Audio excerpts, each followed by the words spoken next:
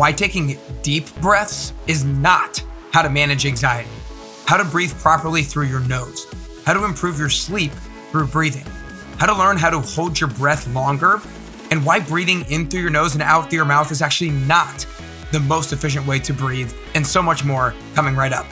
This is episode number 367 with international breathing expert and author, Patrick McKeown.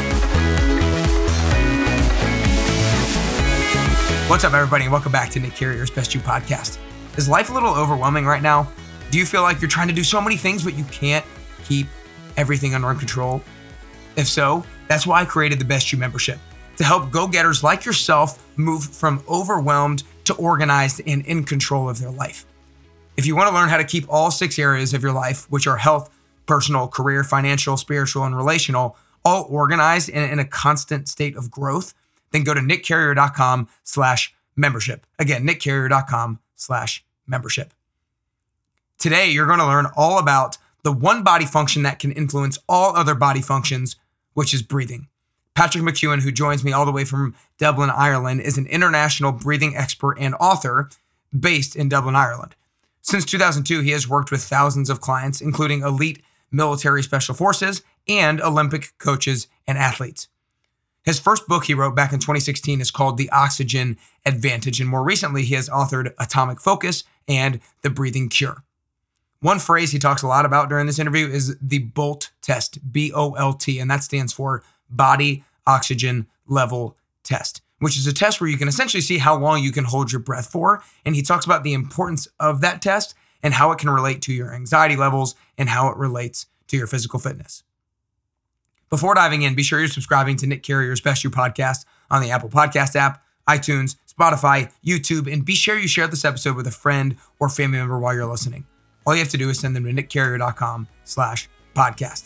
And if you enjoy the show, then I would obviously love it if you leave a 5-star rating and review. But without further ado, here's to getting closer and closer to your best you with the one and only Patrick McKeown. All right, what's up, everybody? Welcome back to Nick Carrier's Best You podcast. Today, I am super excited to be joined by the one and only Patrick McKeown. Patrick, I just want to start off by saying thanks so much for spending the time with me today. Yeah, of course, Nick. It's a pleasure. Awesome. Very good. Well, I just finished actually listening to on Audible, The Oxygen Advantage, and it's an awesome book. I haven't had the chance to get into The Breathing Cure yet, but I know I'm going to get that next. So I'm excited to talk a little bit about both and maybe a little bit about Atomic Focus as well. But essentially, the whole idea is to help people to optimize both their mental health and physical health and their productivity and focus through our conversation today. And so kind of the way I want to start off is, as I just mentioned, your most recent book is called The Breathing Cure. So just in a couple of minutes, because I feel like a lot of people are like, the breathing cure, like what? To orient everybody else, like why does our breathing need curing for just a couple minutes? Yeah, Nick, I think breathing has had a very bad rap over the years. People, when you talk about breathing, their eyes glaze over. They usually think it's a load of nonsense. And they're basing that on the information that has been often put out there over the last few decades. Breathing has been untapped. And I will genuinely say it, that most people who were teaching breathing and instructing people in breathing exercises didn't fully understand the breath. I'm not going to say I understand it fully either. But what I think, or what I would do is, in terms of there's such a broader application to this, and I will say breathing is the one function that can influence all of the major functions of medicine, and it can influence dentistry as well. If we think of sleep and recovery and we think of mental health, if we think of attention span and focus and concentration, you can tap into breathing, and it goes way beyond mindfulness. And breathlessness during physical exercise, respiratory muscle strength, being able to delay lactic acid fatigue, breathing to have more improved oxygen transfer from the lungs to the blood and oxygen from the blood to the working muscles, asthma, diabetes, epilepsy, women's health, functional movement, and the list goes on. And I'm not going to say it's a cure-all or anything like that, but It is the one function that when we can influence it, we can change states. And if you think about how breathing has been normally taught to date, the instruction was to take maybe a full deep breath or a full big breath. There was no instruction hardly, if ever, on the biochemistry. You know, we can influence 70,000 miles of blood vessels in the human body by simply changing our breathing. And the idea is not to breathe more, but to breathe less. We can, by breathing in and out through the nose, the nose is responsible for about 30 functions in the human body. Of course, the biomechanics play a role. That's breathing with optimal movement of the diaphragm. And also by changing the cadence of our breathing, we can influence, again, autonomic nervous system, you know, stimulating the vagus nerve and helping to bring a balance in the autonomic nervous system. So looking at people with anxiety, PTSD, depression, ADHD, looking at people who are physically unwell, they very often have faulty breathing. And 83% of people with anxiety have dysfunctional breathing. 83%. Now, how many of these individuals are actively encouraged to breathe light, to breathe slow, to breathe low, to breathe nose during sleep, to improve their sleep quality? And the other thing I'll say, Nick, is that I wrote the book Atomic Focus because it stems back. Oxygen Advantage as well and Atomic Focus stems back to one main reason. I was giving courses here in Ireland between 2010 and 2013, and 3,000 people attended with anxiety and panic disorder. And anxiety was through the roof here. And you know what? I wouldn't say it's far off today with all of the stuff that people are, you know, in terms of COVID. You turn on the radio, you turn on TV, you turn on your news feed on your mobile phone. People are absolutely inundated. They are absolutely drowning in information on COVID. And what that's going to do is that is going to drive up anxiety. But when I was giving these classes back in 2010, 90% of people who attended were female. Men were not attending. And after that, I couldn't help but thinking, why on earth isn't there a breathing technique for performance, physical and mental performance? Because the very same tools that we use to improve physical and mental performance, we use those to improve our concentration, attention span, but also to help bring a stillness and quietness to the mind. Men won't go into a bookstore and come out with a book on anxiety in the main. Men don't typically attend yoga classes. Men won't attend necessarily mindfulness. Of course, some do. I'm just saying that in the main, I'm throwing it out there. But what men will do is they will pick up a book if they think it's going to improve their concentration and attention span. So we have to, you know, in terms of the words that we use, and I suppose also give the information out there, the people who are doing breathing exercises, there's some amazing people doing it, you know, military, elite police forces. One of my roles this year was to work with elite snipers. And these guys are highly, highly trained individuals. That's the only occupation they do. And when to pull the trigger of a gun. And we can change states in terms of breathing physiology. And to pull the trigger, there is a time to pull it with much more accuracy by coordinating the pulling of the trigger with your breath. Yeah. So that was awesome. That was a great little overview there. So I want to kind of jump right into a little bit of the practicality of it. So, you know, you talk about nasal breathing being one of the most, or being what we need to be doing rather than mouth breathing. Really quickly talk about most of the time. Right. Really quickly just talk about why that is. I know there's a lot of reasons, but. Well, what does your mouth do when it comes to the breath? You know, you don't need to be a genius to look into the mirror and open your mouth and ask yourself, what part of the mouth is devoted exclusively to the breath? Or what part of the mouth plays any role in terms of the breath coming into the body? There is no part of the human mouth. We didn't evolve for our mouth to do breathing. We evolved for our nose to do the breathing, essentially what you're getting at. Totally. Absolutely. But yet, if you were to go down to the local gym, what I've done is I remember, you know, when people were doing road races and I stood on the side of the road for about 20 minutes watching people going by, hoping that in the 20 minutes I'd see at least one person running past with their mouths closed. Didn't happen. So, how many people are sleeping with the mouth open? 50% of the adult population. It's very understood because nobody cares. Nobody cares whether you breathe through your nose or mouth. Physiologists, of course, have overlooked it, even though they're talking about physiology. How can you help with recovery, heart rate variability, sleep disorder breathing, unless you address nasal breathing? It's really, I'm going to say it's the elephant in the room when it comes to sleep, but it also is the elephant in the room when it comes to mental states. And the other thing about the nose is that your nose is connected with greater recruitment of the diaphragm. And more optimal movement of the diaphragm is very important as well for stabilization for the spine, for posture, for functional movement, for reduced risk of injury. Your diaphragm is also connected with the emotions. The greatest concentration of blood is in the lower lobes of the lungs. And it's known since 1988 that when you breathe exclusively through your nose, that the pressure of oxygen in blood increases by 10%. 10%. And if you do physical exercise with your mouth closed, carbon dioxide increases in the blood because it's going to build up because the nose is a smaller exit for carbon dioxide from the body than the mouth. And as a result, you're going to have higher carbon dioxide when you do physical exercise with the mouth closed. However, increased carbon dioxide assists with oxygen being released from the red blood cells to the working muscles. Say that one more time. Say that one more time for everybody, the role of carbon dioxide. Like since 1904, it's been recognized that carbon dioxide plays a role.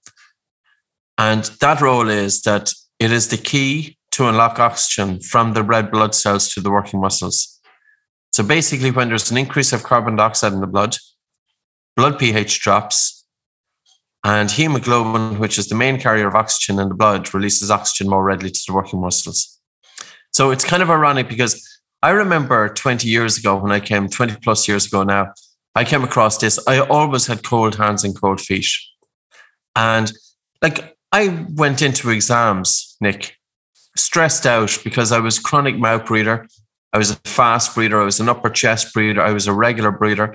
My sleep was lousy. I left school at 14 years of age, never to go back to school again, ever.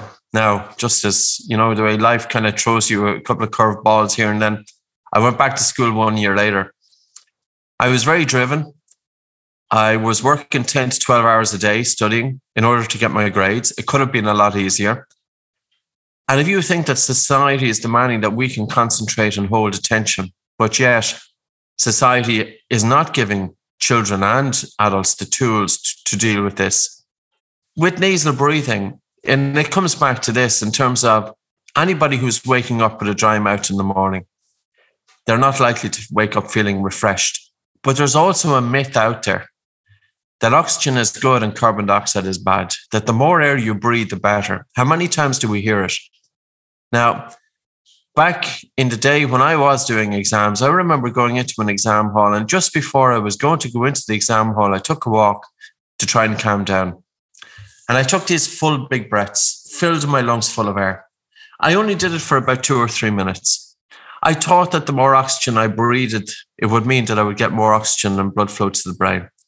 I walked into the exam hall, I was all over the place. I was lightheaded, I couldn't focus, I couldn't concentrate, and I remember trying to get myself together. Now, why is there an idea out there about the more air you breathe, the better? Because it is simply not true. And all anybody has to do is Google Bohr effect, B-O-H-R, Google the oxygen dissociation curve. And the other question I'm going to put out is this: how many people are instructing their clients in breathing techniques and deliberately instructing them to take full big breaths, as much air into the lungs as possible? And the instructor is telling their clients that this is going to oxygenate their body better. I think the instructor really needs to start breaking down what's happening here in terms of physiology. Now, of course, the question is going to come up, well, what if I do short-term hyperventilation? What if I breathe hard for 20 or 30 breaths and then I do a few breath holds? That's a stressor, but that's not how you should be breathing every day. And to realize that as you breathe hard, yes, it will increase the PO2 in the blood, but it won't increase the saturation of your hemoglobin with oxygen because your hemoglobin is already almost fully saturated with normal breathing.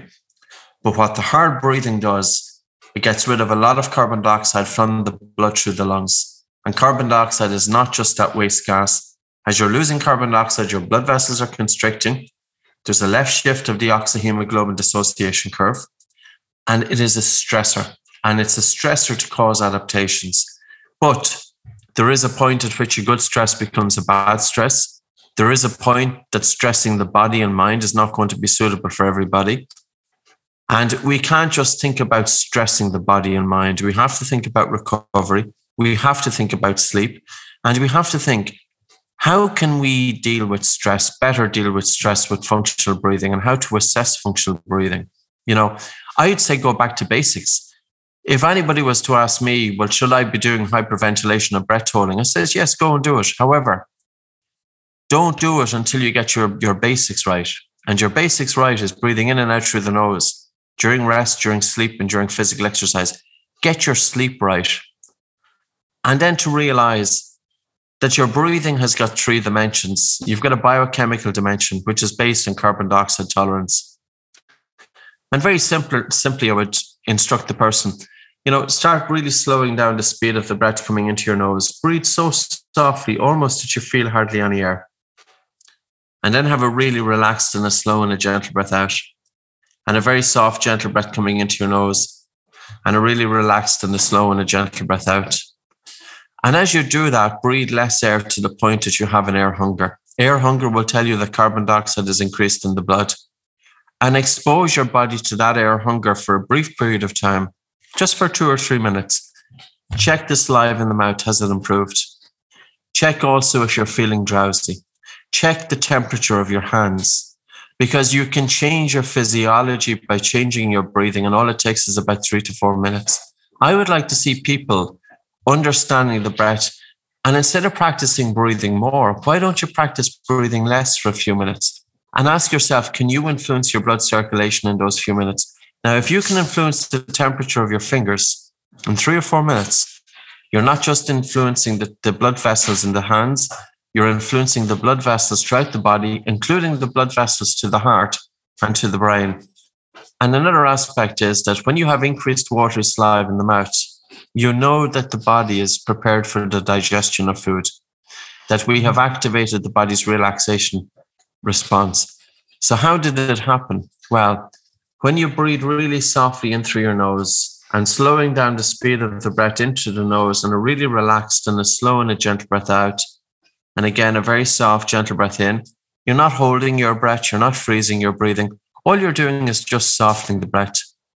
You're softening the breath to the point that you build up carbon dioxide just a little in the blood, because the body is very sensitive to the accumulation of carbon dioxide. The increased carbon dioxide stimulates the vagus nerve, and the vagus nerve is wandering throughout the human body, innervating the major organs, and 80 to 90% of the nerves from the vagus nerve is from the body up to the brain. So you have all of this communication going from the body up to the brain.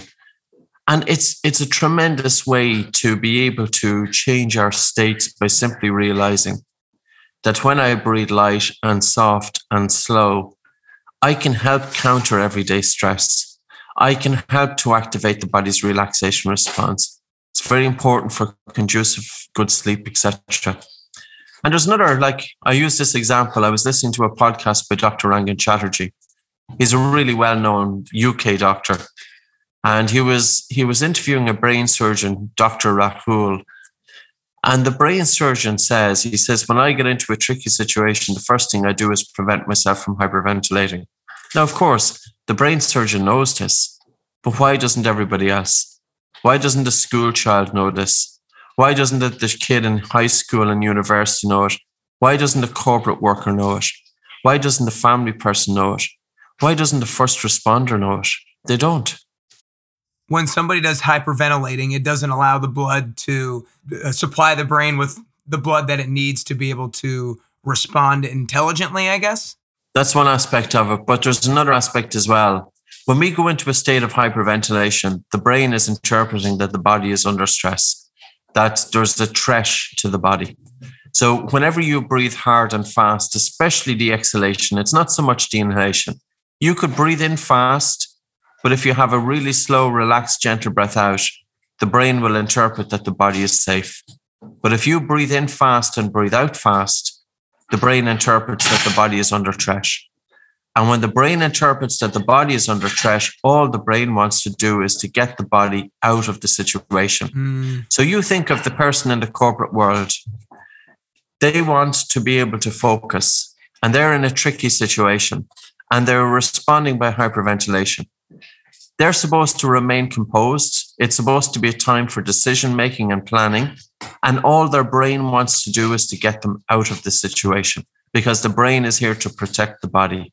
Now, what could the corporate person do? Well, focus on your breathing for 90 seconds. Nobody will even know that you're doing it. And you don't have to close your eyes. You don't have to be wearing robes. You don't have to be wearing beads and paraphernalia and all of the nonsense that goes with it. All you have to do is just bring your attention inwards, take a very soft breath in through your nose, and a really relaxed and gentle, slow breath out through your nose. And a soft breath in through your nose. And when you do that, you're telling the brain that everything is okay. And the brain will send signals of calm to the body. Now, that's normal physiology. And that would be a great little tool just that people could bring into their way of life. Because how do we normally react? We get stressed, mouth is open, fast breathing, upper chest breathing. It's not ideal. And some people are teetering on the brink of symptoms all the time. You know, it's not a situation that causes distress. Like you could have one situation and one person will be calm when confronted with that situation, and another person goes off their head. They cannot cope with it. Now, you tell me this, if you have an employee, or I remember giving a job interview back about 10, 15 years ago. Two people I was interviewing in one day, just at one point, two people turned up. I interviewed the first girl. She was sighing. She was upper chest breathing. She was breathing hard and fast during the interview. What did she tell me? She told me that she wasn't comfortable. She told me that she was stressed during the interview. And did I choose her? No. It's not just about how you are feeling internally, but it's also, sorry now, I'm just after having two dogs come in, a wife and a child come in, which is all good. So I told you I had to change locations because my internet was faulty in the office. So apologies. Yeah. So you can edit this out or you can leave it in, but yeah, that's the way it goes. So here is me watching all the commotion here and focusing on my own breathing and say, well, I have to stay calm now in this situation as well. There's a simple example, you know, it's never far from home. No, but I think what you were touching on is really key. You know, it's not just the benefit of making you feel calm. It's also the vibe or totally the feeling that you're giving to other people. Like if somebody else is sensing that you're uncomfortable, then it's sensing that you're maybe not all that confident in yourself or not all that confident in what you know. And so you might not have as favorable an opinion of that person. Well, it's like this, you know, are you going to choose them to handle a difficult situation? Yeah, exactly.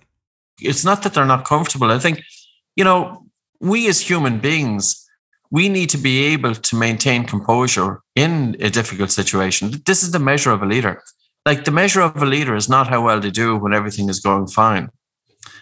A company runs itself when everything is going well and the markets are up and there's demand for the product and everything is grand. The company runs itself. A country will run itself when everything is going fine. You don't need, politicians don't really have so much of an influence. But the measure of a leader is how well they perform when things are going poorly. You know, a pilot doesn't necessarily have to do much intervention flying a plane because very often it's autopilot, etc. But the pilot is there that if there's a tricky situation that the pilot is able to step in. And that's their training. So how can you remain calm in the face of difficulty? And this is when you're able to control your states. And highly trained individuals will have this. Now, some people have it naturally. Others, like myself, I had to develop it over time. But it does come back to the breath. And let's talk about that, because one of the things that you talk about in the Oxygen Advantage is the distinction between the deep breath and like kind of the softer breath that you're talking about, because a lot of us are taught, or we say to others, or we hear from others, take a deep breath. And, you know, you talk a little about in the Oxygen Advantage why like deep actually isn't really the right word to be using or the right thing to be going after. So why is it more important not to take what we think of as a deep breath, and why it's more important to, what you've just recently said as inhale softly and exhale softly repeatedly? Like, why is that the thing that keeps you calm and not actually taking deep breaths? We'll be back to the interview in just a second. But first, I wanted to share a quick testimonial from a past participant of the 10-week transformation program. I started running the 10WT in the beginning of 2020 and have had over 150 people and counting go through it, and they've seen amazing results both inside and out. If you're inspired to join after listening to the testimonial, then go to nickcarrier.com to learn more. We'll get back to the episode in just a minute, but first, here's what they had to say. Hi, I'm Marissa, and I joined Nick's 10-week program to train for my half marathon. From week to week, I've just seen myself get stronger and runs get easier. Doing it with like a group has been fun. This is my first time doing like a workout class like that, so I've really enjoyed it. You should join Nick's 10-week program. Well, deep breath is simply meaning that your breathing is driven by the diaphragm, You've pets at home, look at their breathing. You never seen your dog sitting in the corner, hyperventilating for 30 big full breaths and then holding its breath and doing, and this isn't a criticism of any breathing technique, but I'm just making a point that nature has equipped us with the tools. And when we think of a deep breath, it simply means lateral expansion and contraction of the lower ribs. You don't have to take a full breath or a big breath to have a deep breath. Very often people, when they take a deep breath, they take a big breath, but they take a shallow breath. And a big and shallow breath is a fight or flight. Again, and if that person is mouth breathing and upper chest breathing already, and it's pretty common. Like Professor Kyle Kiesel, he looked at 51 individuals. He published a study back in 2018. And of the 51 individuals, average age of 27 years of age, only 5 of them had normal breathing. 5 out of 51. Now, I'm not going to say that 90% of the population have dysfunctional breathing. No, but that was his study. That was his result. I would think it's probably about 20 to 30%. But it comes back to this, Nick. For people, just have your hands either side of your lower ribs. And as you breathe in, breathe so softly that you feel the lower ribs gently moving out. And as you breathe out, you feel the lower ribs gently moving in.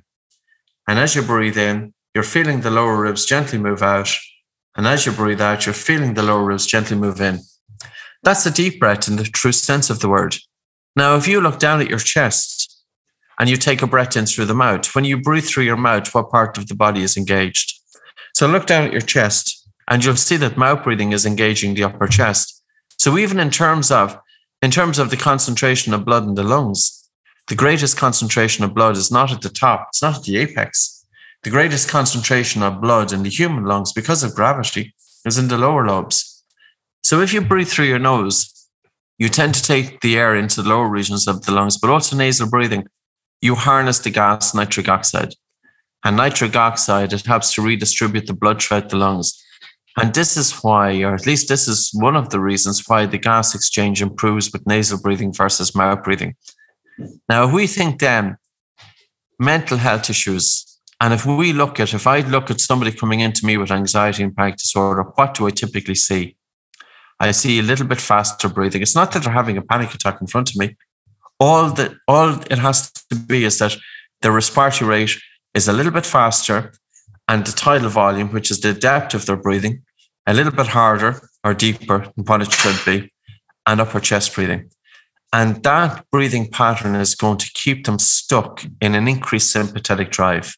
Now, can you imagine all of the people with anxiety and panic disorder and PTSD? They've got poor sleep. As I said, between 75 to 83% of them have dysfunctional breathing. Why is it not being addressed?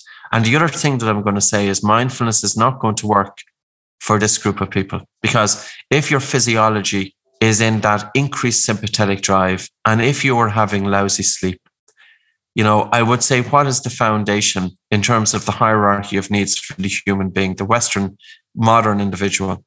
The foundation is deep sleep. And deep sleep is achieved more likely with nasal breathing than with mouth breathing. And the next tier is functional breathing patterns. And it's looking at breathing from a biochemical dimension, because looking at breathing from a biochemical dimension, we can improve blood flow and oxygen delivery to the brain. This naturally has a calming effect in the central nervous system, but also to look at breathing from a biomechanical dimension with optimal movement of the diaphragm. That breathing is in through the nose, driven by the diaphragm, but also to change the frequency of breathing. And it's not that I want people to go around throughout the day timing their breathing all day long. No. It's that they sit a certain amount of time aside, and during that time, they practice breathing exercises, and the benefits from that would carry into their normal everyday life. So, research over the last 30 years has shown that the respiratory rate between 4.5 and 6.5 breaths per minute is optimal for helping to stimulate the vagus nerve, for helping to improve the sensitivity of the baroreflex, and for helping to bring a balance in the autonomic nervous system. Now, I'll go one step further. We use light and slow breathing as well to build up air hunger, to expose a person with panic disorder and anxiety to that.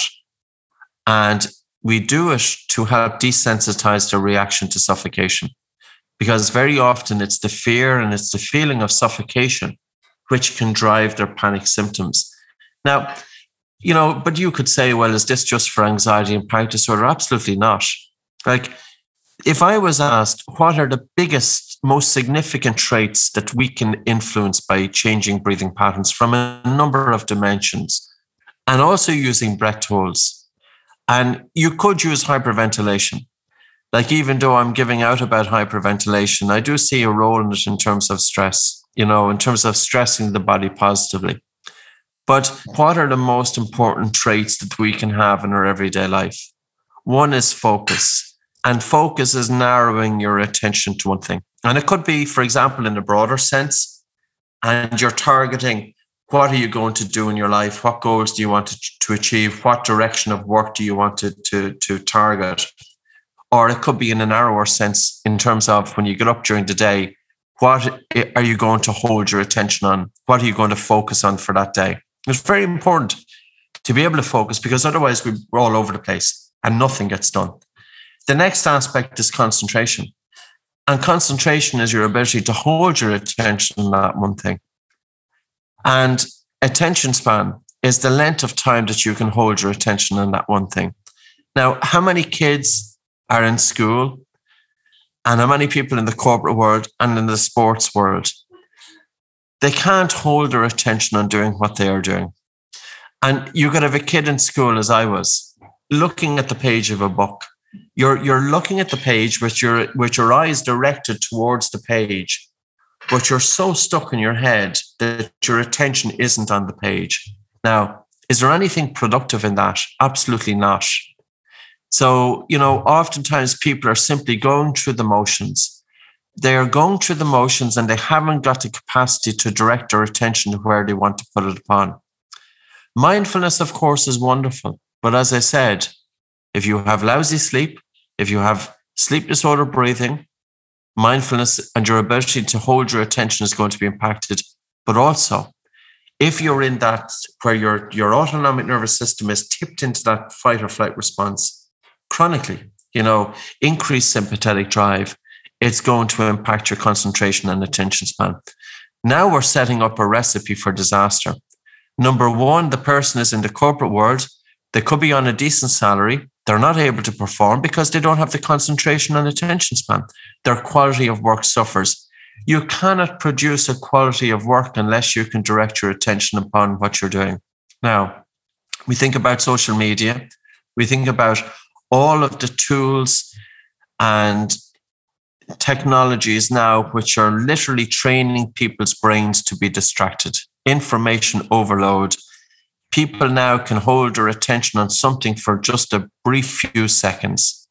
The issue with this is that when our concentration is going down, our racing mind is becoming more prominent. And with a racing mind, we have increased anxiety and higher stress levels. So whatever way we want to do this, as I said, when I was putting out this originally for anxiety and panic disorder and depression and looking at physiology to help address this, no men wanted to turn up because they told that breathing was a load of shit. And they says, why would they turn up for something like this? Because this is something that's done by people who are totally left of field. Now we look at focus and concentration. and physical performance, and it's been embraced.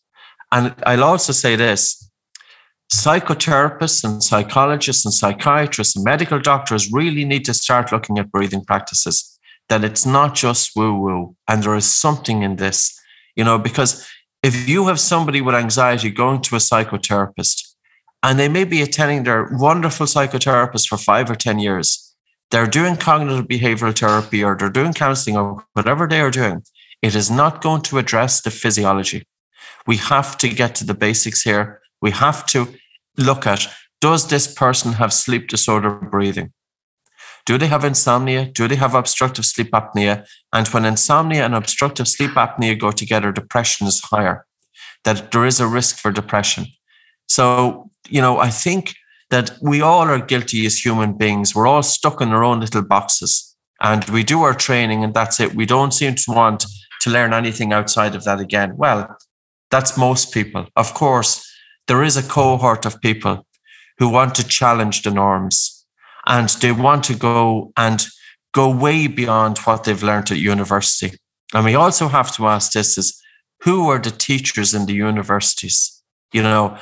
Are these people on the front line, or are they having a sheltered life, that they're living with their attention solely in a book and they're not necessarily seeing what's going on in the real world? Because the human body is so complex, it's multidimensional, and even breathing is so complex and it's multidimensional. And we cannot just hone in on one area with the exclusion of others. That's my rant over, by the way. No, no, I love how passionate you are about it, because I knew that one of the goals that I wanted to have for the podcast was for upcoming podcasts is to learn just further ways to optimize your health and your fitness and everything like that, because I'm a fitness trainer as well. And I was like, one of the areas that I personally don't have very much knowledge around is breathing, and there's not that much that's necessarily being taught about it. Even as a fitness trainer, like you don't learn very much about breathing when you're going through your studying, and so it is such an important thing to learn about. But Nick, why isn't it? How many years did you, if you don't mind me asking, how many years did you do education or training as a physical therapist? Why haven't they looked at nasal breathing? If you look at the work of Professor George Dallam, and he's a physiologist, I think he's in Colorado State University. He became interested in this because he's a world-class athlete, triathlete, and he started using it for himself, and then he started coaching others. So only for he's a physiologist, he's an athlete. He knows about it, but why aren't so many doing it, 100%. And I want to get into how this relates to fitness and working out as well, in regards to what the best practices are while you're working out, / also like when you're doing rest periods of working out. But before I dive into that, real quickly, I've been fascinated when you've been talking about how we evolved to breathe with our nose, not with our mouth. That's not the main function of the mouth. The mouth is the main function, is to eat.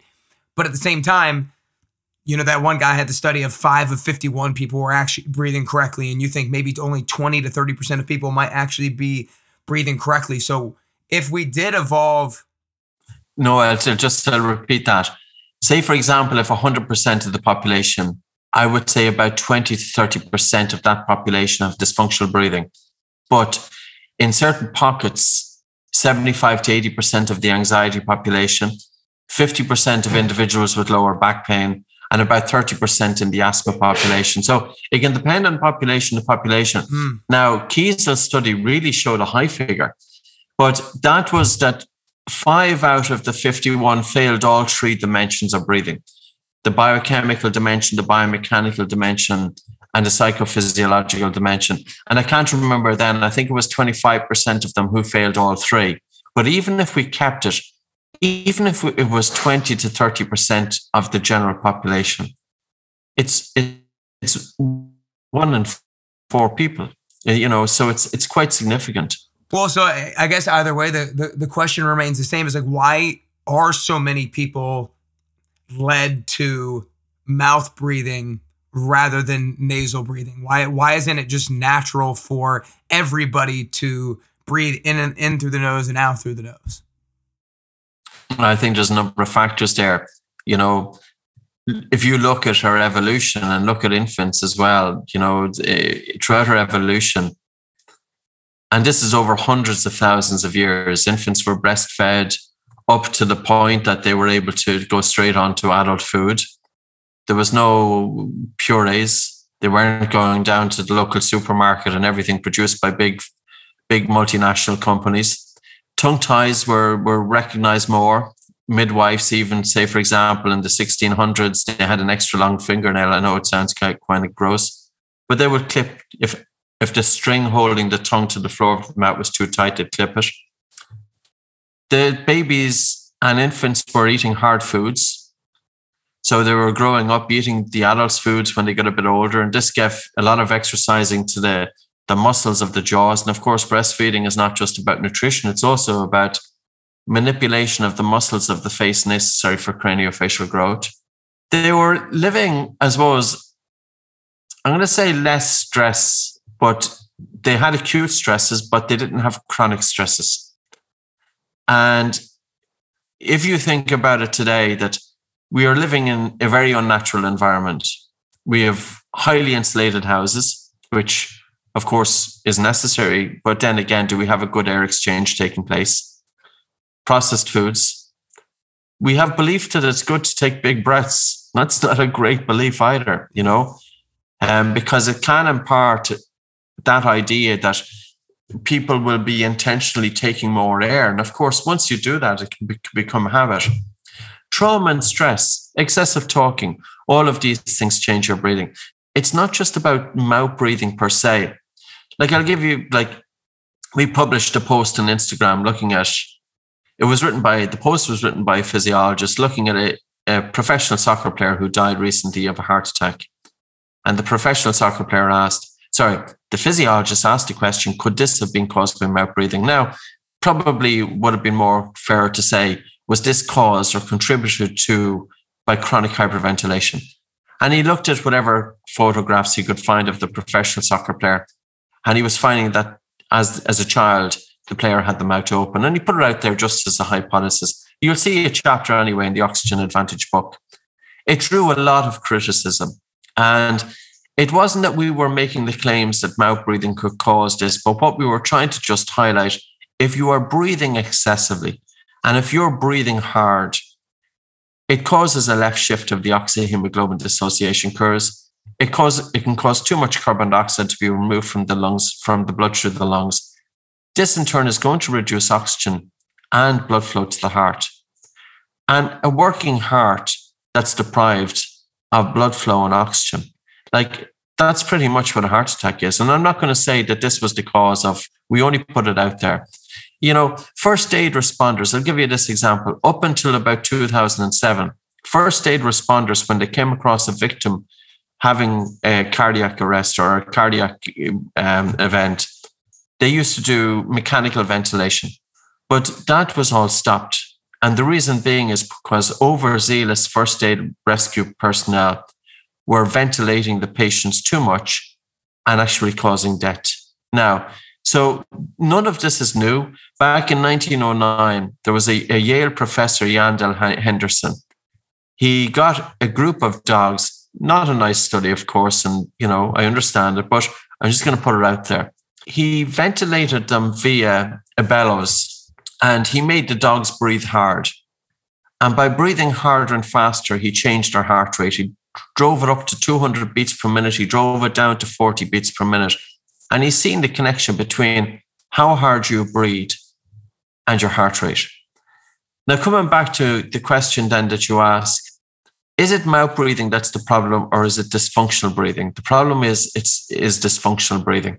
But dysfunctional breathing would include mouth breathing. Dysfunctional breathing includes faster breathing using the upper chest, harder breathing, irregular breathing patterns. And how could you screen for dysfunctional breathing? In Kiesel's study, he used a Bolt score. He used a control pause from the Buteyko method. So he looked at breathing from a biochemical point of view, a biomechanical point of view, and a psychophysiological point of view. And that's quite complex to assess somebody's breathing from all three. And his conclusion was that you have a simple screening tool to assess for dysfunctional breathing, which is simply the Bolt score. He didn't call it the Bolt score, but it's exactly as described.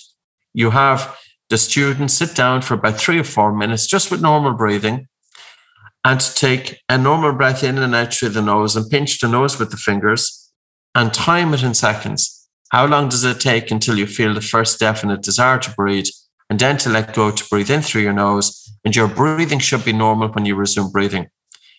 His conclusion was that if your Bolt score is above 25 seconds, there is an 89% chance that dysfunctional breathing is not present. Now, let's tie this then with the athlete population. I would guarantee that at least 50% of the athlete population are less than 25 seconds. And that's just my own observations. That's not a study. What is the significance of it? The lower the Bolt score, the greater the degree of breathlessness during physical exercise. And physical exercise does not change your breathing unless you swim. It's the only sport, because swimming is conducive to better breathing, except in chlorinated pools. When you're swimming, your body is on the water. You're breathing against resistance. It's helping to build up strength of the diaphragm, for example. But also your face is in the water. You breathe less air. It improves your tolerance to carbon dioxide. So anybody who's listening who does physical exercise, if you notice that your breathing is a little bit harder and faster during exercise in comparison to your peers, it's not necessarily your conditioning that is the issue. It could be your breathing. And if you improve your everyday breathing, because it's your everyday breathing that determines how you breathe during physical exercise. Now, who are the people who would experience this more than others? People with asthma, people with childhood asthma, even if they grew out of asthma, people who are prone to chest infections and head colds. Women, their breathing is fundamentally different than that of men, known since 1905 because of the menstrual cycle. And women with the greatest symptoms of PMS have the greatest sensitivity to the gas carbon dioxide. Who else? Anxiety, people with panic disorder, people with trauma. So there are groups of the population, and you'll have these individuals, and no matter how hard and fast no matter how much work they do in terms of physical training, they just feel that something is holding them back and they tend to plateau. Now, here is the question. How many people do physical training as a means to help alleviate anxiety? And I would say a lot of people will run as a means to help with their mental health. That category is more likely to have dysfunctional breathing. It's not just enough for a physical trainer to focus on the individual's health and welfare in the gym. We also need to be looking at it. How is the person sleeping? How are they breathing during sleep, and how are they breathing during the day? And I think, it's just looking at the overall perspective. But, I suppose like the Oxygen Advantage was bringing together breathing from a number of different dimensions. Now that book now is 5 years old, and the vast majority of the information would still stand today. Of course, there's been a few extra clinical trials, but in the main, the information is still topical, and the book still does well, which is great. I'm thankful for that. So one of the things that I don't even know if I was ever taught it, I just feel like I heard it a lot, was especially when you're exercising, was breathe in through your nose and out through your mouth. And so tell me why that is either wrong / suboptimal. And should I, if I'm running on a treadmill or if I'm weightlifting, should I be, when lifting, I've been taught, when you're going down, inhale through your nose. When you're going up, exhale through your mouth. So is that wrong? Is that just suboptimal? Tell me a little bit about that before going into the last question. Well, I suppose during physical exercise, we would encourage people to do nose. Breathe in through your nose, breathe out through your nose. Now, that's going to be influenced by Bolt score. Somebody with a low Bolt score, they will find that the air hunger is going to be too strong to maintain nasal breathing. So what I would say to that person is work on improving your functional breathing patterns, improve your Bolt score, and do your physical exercise with your mouth closed, if at all possible. So, for example, you could also get nasal dilators. So If you have a compromised nose like mine, one nostril is smaller than the other, I have a deviated septum, and a nasal dilator, simply, it's based on the Cottle maneuver. You can put one finger either side of the nostrils, just gently prise your nostrils apart, and you'll feel that the airway opens up. So a nasal dilator can be helpful for individuals with a compromised nasal airway, but also to improve their Bolt score. When you first do physical exercise with your mouth closed, the feeling of air hunger is going to be stronger. And that's because of the increase of carbon dioxide in the blood. But the more you do your physical exercise with your mouth closed, the feeling of air hunger diminishes. And when we look at Dallam's paper, he got 10 recreational athletes. He had them breathe through their nose exclusively for 10 months. And he measured them then at the end of 10 months. They had 22% less ventilation, nasal breathing versus mouth breathing. That would be akin to doing your physical exercise with 22% less breathing. So there is a saving there economically. Breathing is more efficient.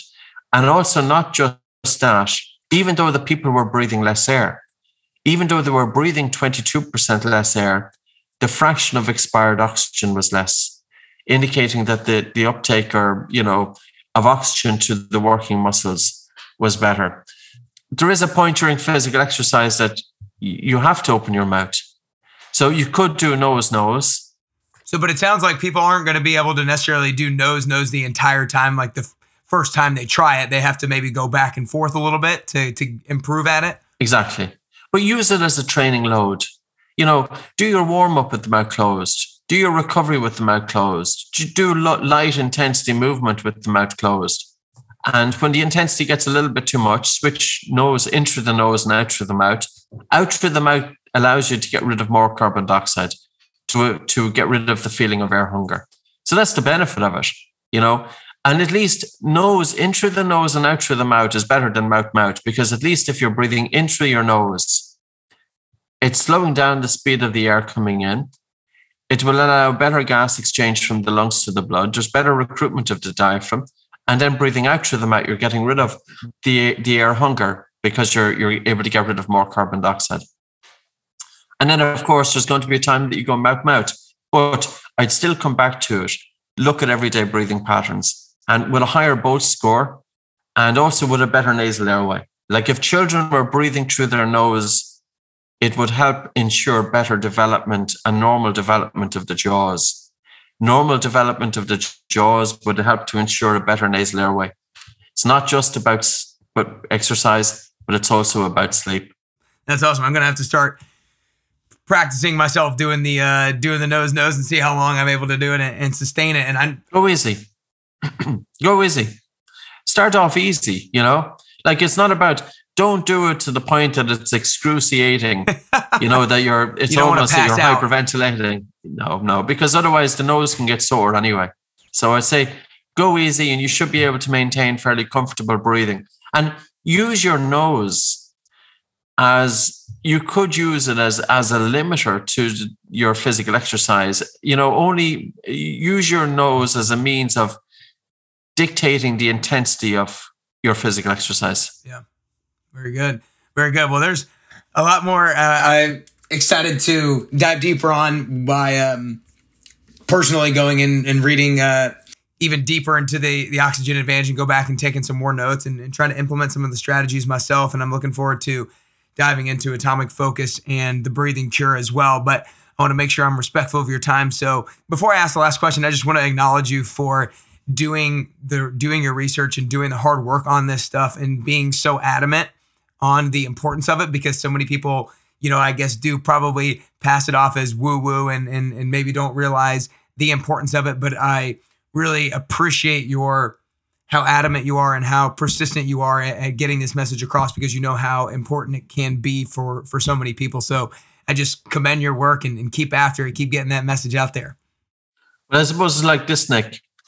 The people who realize it's not woo-woo are the people who had a problem. And when they changed their breathing patterns, they got benefit in terms of their sleep, their recovery, and their physical performance. And the people who might pass it off with woo-woo, well, maybe they had pretty good functional breathing, so they didn't experience it. But although they didn't experience it, it doesn't mean that 25 to 30% of the students coming into them could benefit from it. They could. Well said. Well, I know people are going to want to go learn more about it. I know a lot of people who listen to my podcast and are very goal-oriented and fitness-focused people, so they're going to want to go learn more about it. So make sure you guys go follow them on Instagram at Oxygen Advantage. You can also go to oxygenadvantage.com. And like we've already talked about, he's got Oxygen Advantage book, which he wrote about 5 years ago, and then more recent books, Atomic Focus and The Breathing Cure. Those are all great resources for you guys to be able to go to learn more and learn how to optimize your health, both physically and mentally, and your focus and productivity as well. But last question here, Patrick, is I think that getting closer to the best version of yourself is both a constant journey and a unique journey. I think that the way that I'm going to get closer to the best version of myself is going to be a little bit different than the way that you get closer to the best version of yourself. So for you personally, if there are 3 things that you could currently do or 3 things that you could currently work on to get closer to that best version of Patrick McKeown that you could possibly be, then what are those 3 things that you could currently do or currently work on? Well, certainly the first one is to give myself more space. And that's something that I'm going to be working on for 2022. I've been very fortunate. I have a job that I love. I have a job that is very rewarding, and it has been able to provide me with a lovely livelihood over the last 25 years or so. So it's very fortunate. In the last few years, it has built up. It's become extremely busy. We have about 1,000 instructors across 50 countries. It has been very demanding on time. So for 2022, I've put in some space, and I think that's very, very important that we make the time to give ourselves, we create some time for ourselves. The second aspect is just to make sure I started with a more normal physical routine, physical exercise every day. I don't always get it in every day, but I do my best. And again, it depends on the workload. And that was something that I really focused on this year because it just got a little bit too crazy in 2019. But, so that's something that I want to continue with 2022. And if I was to achieve those 2 things, space for myself and physical exercise, and also the third thing as well is with my young daughter, she plays a game called hurling. So hurling is a real old Irish game. I don't know, probably most of your listeners think it's somebody getting sick or thrown up at the sidewalk or something. But if you look at it, it's a game that was developed about 3,000 years ago. It's a game played by sticks. It's the fastest field sport in the world. And she plays that. So I'll be coaching the juniors this time next year. So I've set time aside of Wednesday evenings and Friday evenings. So hopefully that goes according to plan. So I suppose, Nick, it's about having a balance, between the work and personal. And like, I understand it. Like I'm a good few years older than you are. And there was the time that I had to work pretty hard to get the name out there. And it doesn't happen overnight. As one fella said to me, he says, it took you 20 years to be an overnight success.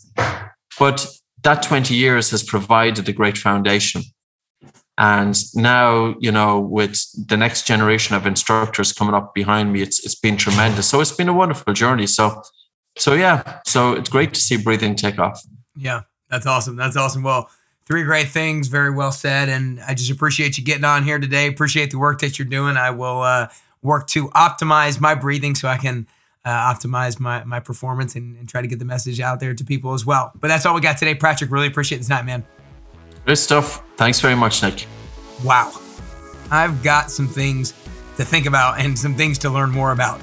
I've always practiced breathing in through the nose and out through the mouth. And not that he says that it's necessarily wrong, but he does say that training by breathing in and out through the nose will allow you to retain more carbon dioxide in your blood, which actually will help with blood and oxygen transportation and distribution to the heart and working muscles. So that's something that I'm going to start to slowly maybe implement when I'm exercising. Be sure you go learn more about Patrick and his work by following him on social media at Oxygen Advantage and check out his newest book, The Breathing Cure, at oxygenadvantage.com. Now, I know this episode was pretty technical and some of it probably went way over your head because some of it was hard for me to fully grasp as well, but I hope you got the main points from it, like practicing gentle breathing rather than deep breathing. practice nasal breathing rather than mouth breathing. And practicing nasal breathing will always help you to keep more calm during stressful situations. This will allow your brain to not get in fight or flight mode, and it will allow you to seem calm and confident in front of others. And not even just seem calm and confident, but actually be calm and confident in front of others, which is going to go a long way. Remember, breathing is the one function of the body that can influence all of its other functions, which is why it can be so key in getting closer to the best version of ourselves. So I hope you start to implement some of these practices. I know I'm going to try to, so I hope you do as well, so that you can continue to get closer and closer to your best.